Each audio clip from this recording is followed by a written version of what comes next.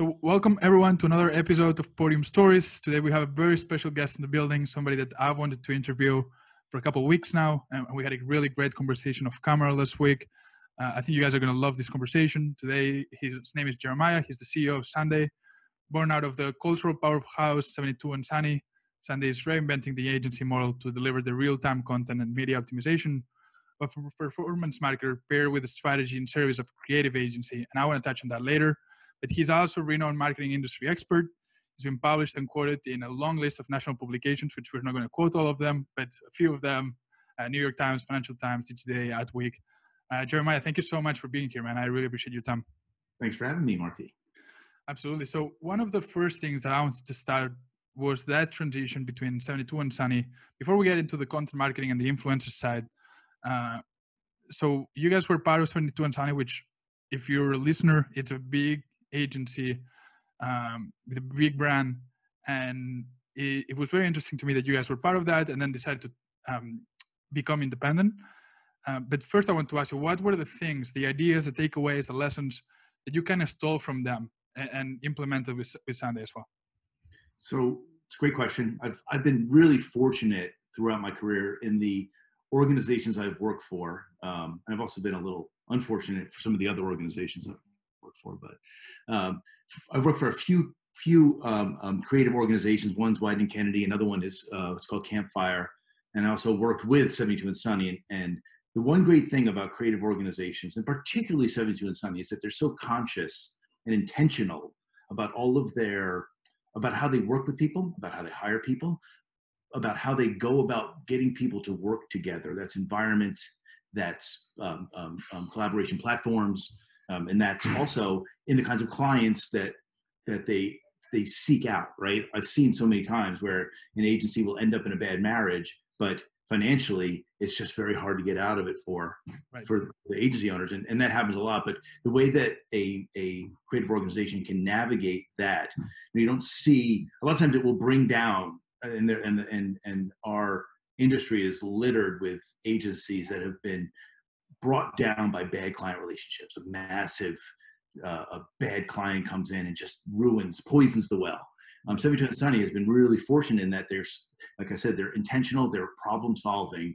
And that's really the thing that I've taken from that organization, is to look for solutions, to be optimistic about being able to solve them, and also to be honest about when we don't think we can. Right.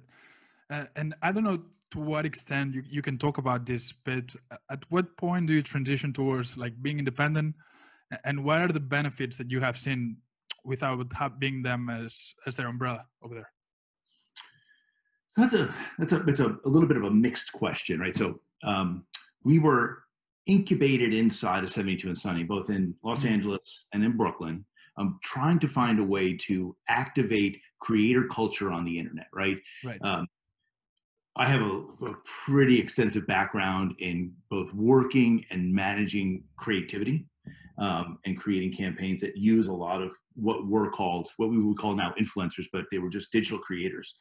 And so 72andSunny was a great place to incubate that idea. However, once we figured out that we weren't a great match or a great, we weren't additive to 72andSunny's client base, it became very clear to us that we needed to go out on our own and have our own brand, our own profile, and be able to be brought in for special occasions. But we're building our own organization, our own client relationships, and our own way of doing business, company culture, hiring practices, all of that stuff. Any challenges that you have seen now as more of independent versus when you guys were over there, or it's more or less a similar problems and solutions that you guys are coming with? So our independence or our liberation, we were not under some kind of Right. No, I understand. It coincides almost 1-to-1 with the pandemic, and so our business has changed, but it was going to change anyway. We had started working remotely and being a much more kind of a distributed organization, trying to reduce our overhead and all of those things that you have to do when you're a startup. At the same time, everyone went home. Everyone's working from a home office or a living room or what have you. And so for us, I find it hard to distinguish what would have been different had we just been independent, but outside of 72 and Sunny without the pandemic. I'll let you know in 6 months. We'll do part 2 and we'll see about that. Right. So one of the things that I find really interesting about you guys and the work that you're doing is this balance between thinking like a performance marketer and media optimization, with also the strategy and the creative of a different type of agency, right? So how do you balance this part science, part art that you guys are working with, and how hard is that? So for Sunday, I come to this honestly. I come to it from an interest in making great digital content, whether that's video or still or audio. And that's always been something where I have a lot of experience. I've never really in my career working with a lot of entertainment brands, a lot of packaged goods brands, a lot of telecom brands. I've never had the ability to really say, I know exactly how this is working. Right. So I would say that we have really been leaning into the ability to take our pedigree in great content and apply data and results, particularly knowing how powerful the social platforms are driving audiences to take specific actions. So we apply editorial principles, we apply client management principles, and those are all things that a lot of people have, where we, I think, are special, and where I think we are over-indexing now is just trying to make sure that we're solving short, midterm, and long-term problems for clients, particularly when they give us $1 and we can tell them that delivered $2 or $4. So a couple follow-up questions from that. I started as a writer myself, and I'm a writer at heart, which is an artist. Even artists are broke, and I wanted to be a business owner. But there was a lot of creative part when I was an artist, right? Do you ever think that this performance marketing holds creativity back from your people, or is just focusing it on the right channels and the right ways? So our creative team are really the influencers, right? We right. Identify them for each project. We're really precise about who we want to work with. And we're looking to inspire them and to be inspired by them. We don't often show them the performance piece of the business, because what we want from them is the stuff that turns their audiences on, so that then we can deploy it to audiences who don't even know about them. This is where the magic is. For creativity, I think that there's creativity in solving problems with paid media and performance social. I think that for me is super exciting and inspiring. And I think that the team that is on the day-to-day business, not necessarily the influencers, because they're not staff. Right. It's the talent team, the media team, the client management team, and the executive team. We are turned on creatively by our ability to use content to drive results. I love that. So talking a bit more about the influencer side, obviously they need to have a great audience that is engaged. But if you were like to talk to an influencer, say, what are the things that you can do? I'm an athlete, so it would be like off the court, right? So for them, what's the off the court things that you don't see on their content, but helps you build a relationship with them and says, let's work with this influencer versus another who might have equally good content or equally good audience? So the audience for us is less important. We're gonna buy that audience, right? Okay. What we want someone who we know, based on whatever the creative platform is, can create a premium asset or group of assets for us. Do they know what good lighting is? Can they speak into a microphone so that we can understand them? Those kinds of things where they can shoot it, particularly during a pandemic where there aren't a lot of videographer friends around who you can go and capture with.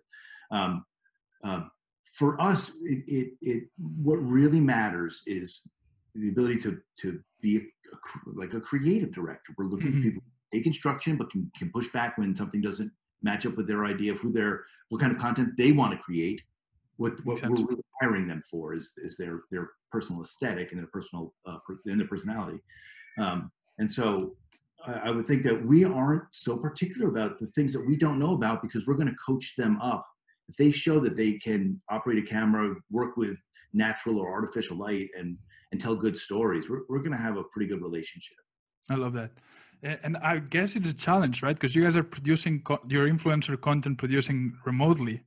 So like, how has that changed, like that relationship? Are you guys coaching them on like how to do it remotely versus having a videographer that's creating the content? How has it changed for you guys this remote content producing? So it's a case by case, client by client basis. But our general approach here is we're not recruiting influencers to appear in television commercials and to go on shoots with, Spike Jonze. Right. What we're doing is we're allowing them to be in their elements, to be comfortable, to tell stories that reflect their personal lifestyle, whatever it might be. So to be honest, I find that where we are now, we have a lot more influencers answering the phone for us. And they're like, I'm into that. But also we have an advantage over a lot more studio type content producers, digital content producers, and or commercial operations, because we are producing at least as good a content as we were before, and we're getting better at it every day. Our ability to brief in a strategic idea to an influencer now, we tend to have more time. Days are getting longer. Right. People are home and willing to put in a little more effort on it, because now a lot of clients are working with influencers over the long term, right? So we set up a portfolio strategy, and influencers get to constantly be making content for the same brand over and over again. They get better at it, and their content improves from a performance perspective and an aesthetic perspective. Makes sense. And I do think there's a big opportunity for brands that usually would have content produced in a studio, which is shut down right now, of how can we produce that remotely through influencers, right? Because it's an avenue that it was probably more untapped before, and now it's just like the only option to create content, basically. If you want fresh content, there's an easy solution, right? Because a lot of brands had relied on agencies and studios and expensive shoots.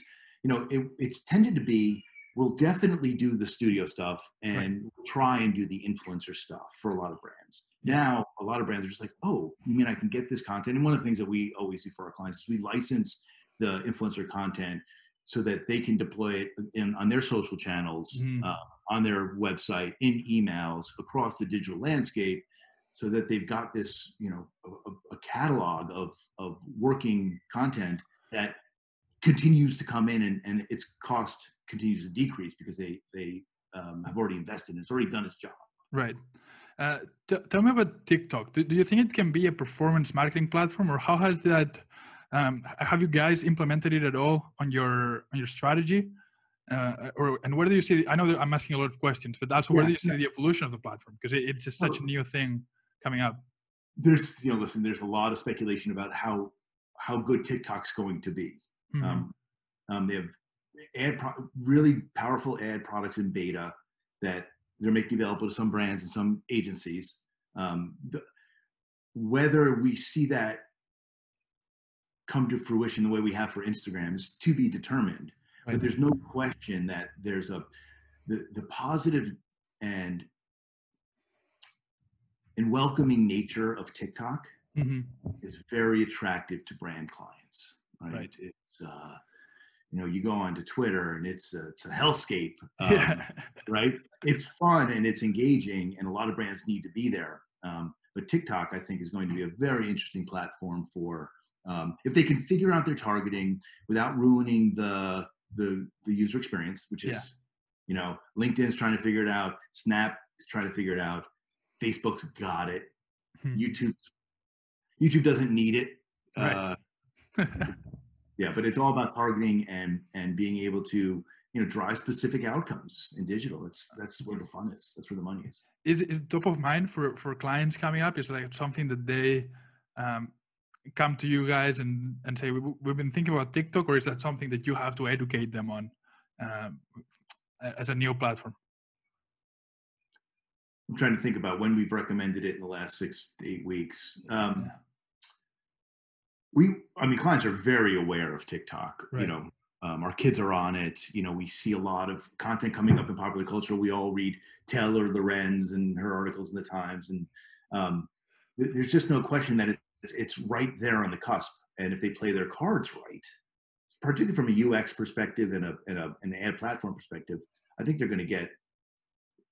they'll be a player on in this for a long time, because they've managed the community really well. And that's an aspect of being a brand in a community, that you don't want to be intrusive. You want to be, you want to talk naturally. You want to be like you belong there. And for a long time, Facebook kind of ruined their the Instagram experience until they change the algorithm, so that Right. brands can no longer just pollute the feed.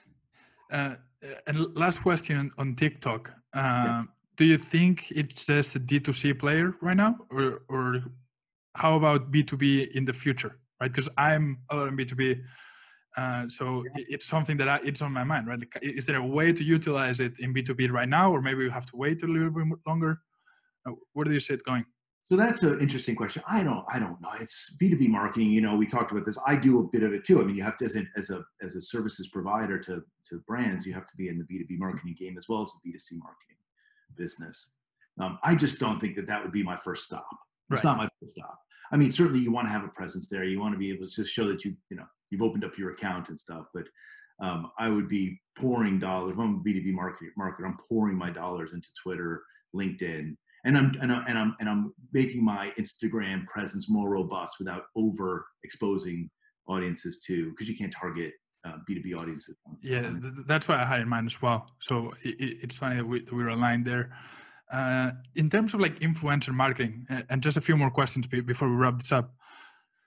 I was researching the industry before our episode, and I was reading that it's growing between 1.5 and 2x every year, right? So my question to you is, like, do you think that influencer marketing is still in the early stages of adoption for brands?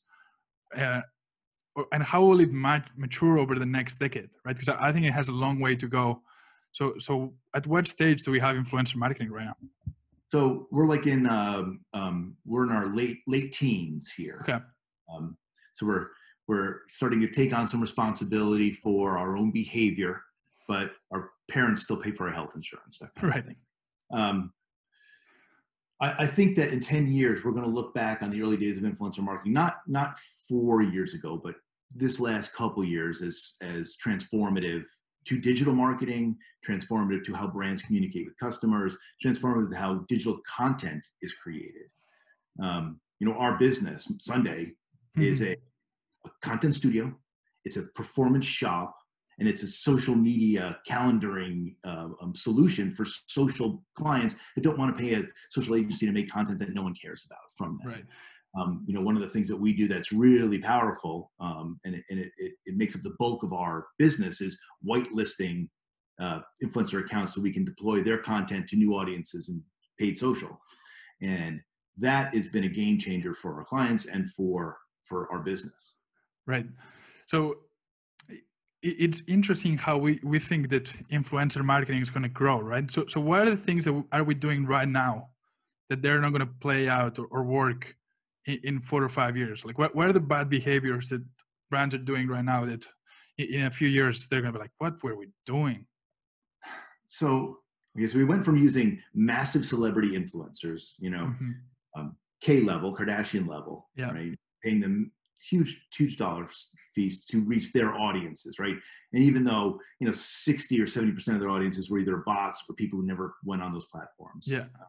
Then we got into stacking micros and nanos, so mid-sized and smaller influencers, but using only organic reach. Mm-hmm.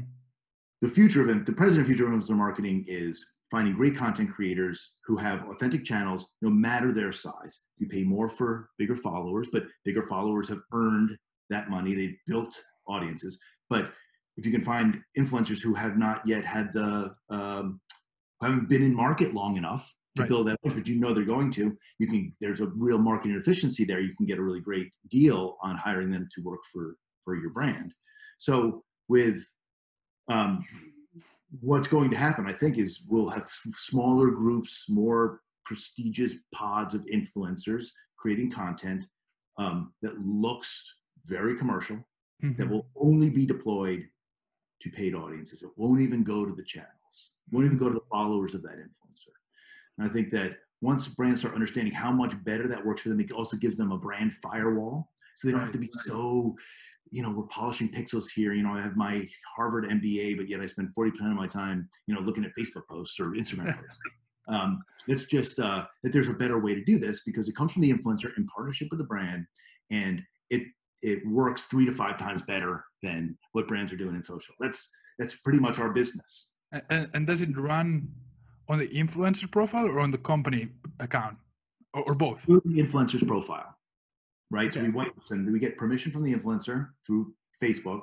We ask for their permission, and then we deploy that content through their profile to Instagram, Facebook audiences, to specific whatever ad groups we've targeted, whether those are lookalikes that the brand gave us, whether we're trying to test against new audiences, or whether we've got a new product or a passion point. But the thing that Facebook does best is targeting, right, is delivering content to their audiences and driving specific actions. So when you do that through the influencer's account, it just arrives in a more credible and action-oriented position, and the audiences that we deliver to are clicking more, they're watching longer, they're having better engagements, they remember the brand. Even on brand lift studies, we're outperforming what the brands are doing. Right. And last question in this, because maybe out of personal interest and curiosity, who runs the ad campaign? Like, does the influencer give you access to you as an agency or the company, if they're doing directly, to run their ad money from there and the ad spend? Or we handle all the media planning and buying. Okay. Talent, recruitment, briefing, whitelisting, and deployment, trafficking, and then of course all of the analytics and the optimization, the editorial. Because we cut up, we also take those assets and we cut them into more commercial performers. So we take a hello YouTube, it's me, and we make that into like a 30-second that, we chop it up and we make it work hard. Still the influencer's post. It still feels like, that's part of our contract. It's part of us being respectful of their original creation, but we just make it into something that works harder for the brand. Awesome. And last question in terms of influencer marketing. Mm-hmm. So you guys do a lot of work in terms of like optimization and tracking and being performance oriented. What are the usual key metrics that you guys keep an eye on, or does it depend on the campaign or the client? But like, what are the 3 to 4 key metrics that you're usually like taking a look at? So we, there are I guess the four horsemen. We've got, we start at the bottom is the CPA or the CAC, right? The CAC. Mm-hmm. How much does it cost? Well, how much does it cost for us to drive a specific conversion? Right. Then we do a lot of CPI campaigns. We do a lot of cost per install campaigns. Right. We do CPC campaigns, cost per click, and then we do CPM campaigns. And across the board, our cost of entry, our inventory pricing is lower because the algorithm and audiences respond more favorably to whitelisted influencer content than they do to brand social content. Makes sense. And last question, we have a couple of last minutes. Sure. Outside of influencer marketing, how are you personally, Jeremiah, dealing with the COVID situation as a CEO, as a leader? What's changed for you personally, or what's helping you handle this situation the best that you can? Booze. No. Just kidding. Well, so I'm fortunate to be in the Hudson Valley. I live in New York City, but we're in the Hudson Valley. So I'm fortunate to have a place to walk around and collect myself. Mm-hmm. And as a leader of organization, you kind of have to think through the day, because I have employees in California and in the South. And as we think about, everyone getting up at different times and having a different COVID-19 experience, right? We want to make sure everyone's feeling themselves and taking time for their own mental health. And let's take Friday off. I know it doesn't feel like a day off, but let's close the screens and walk away. And so I have been encouraging that among not just staff, but also with the clients. Clients should know that, hey, we're not just like sitting around 24/7, in front of a screen. It's unhealthy. And I think that we already have enough of this nasty unhealthiness around us that we can try and create environments where we look after our own mental health. I love that. I think that's a perfect way to end it. Jeremiah, thank you so much for spending time and being here. I always love talking to you. We're going to put your LinkedIn profile, your company website in the description for the listeners. Anything else that you think we should add, or just to work? Oh, that seems like more than enough. That seems enough? Okay, awesome. And in touch. It was great talking with you. Absolutely. And if you're listening, feel free to subscribe and share, or don't, whatever you want. And we'll see you next episode.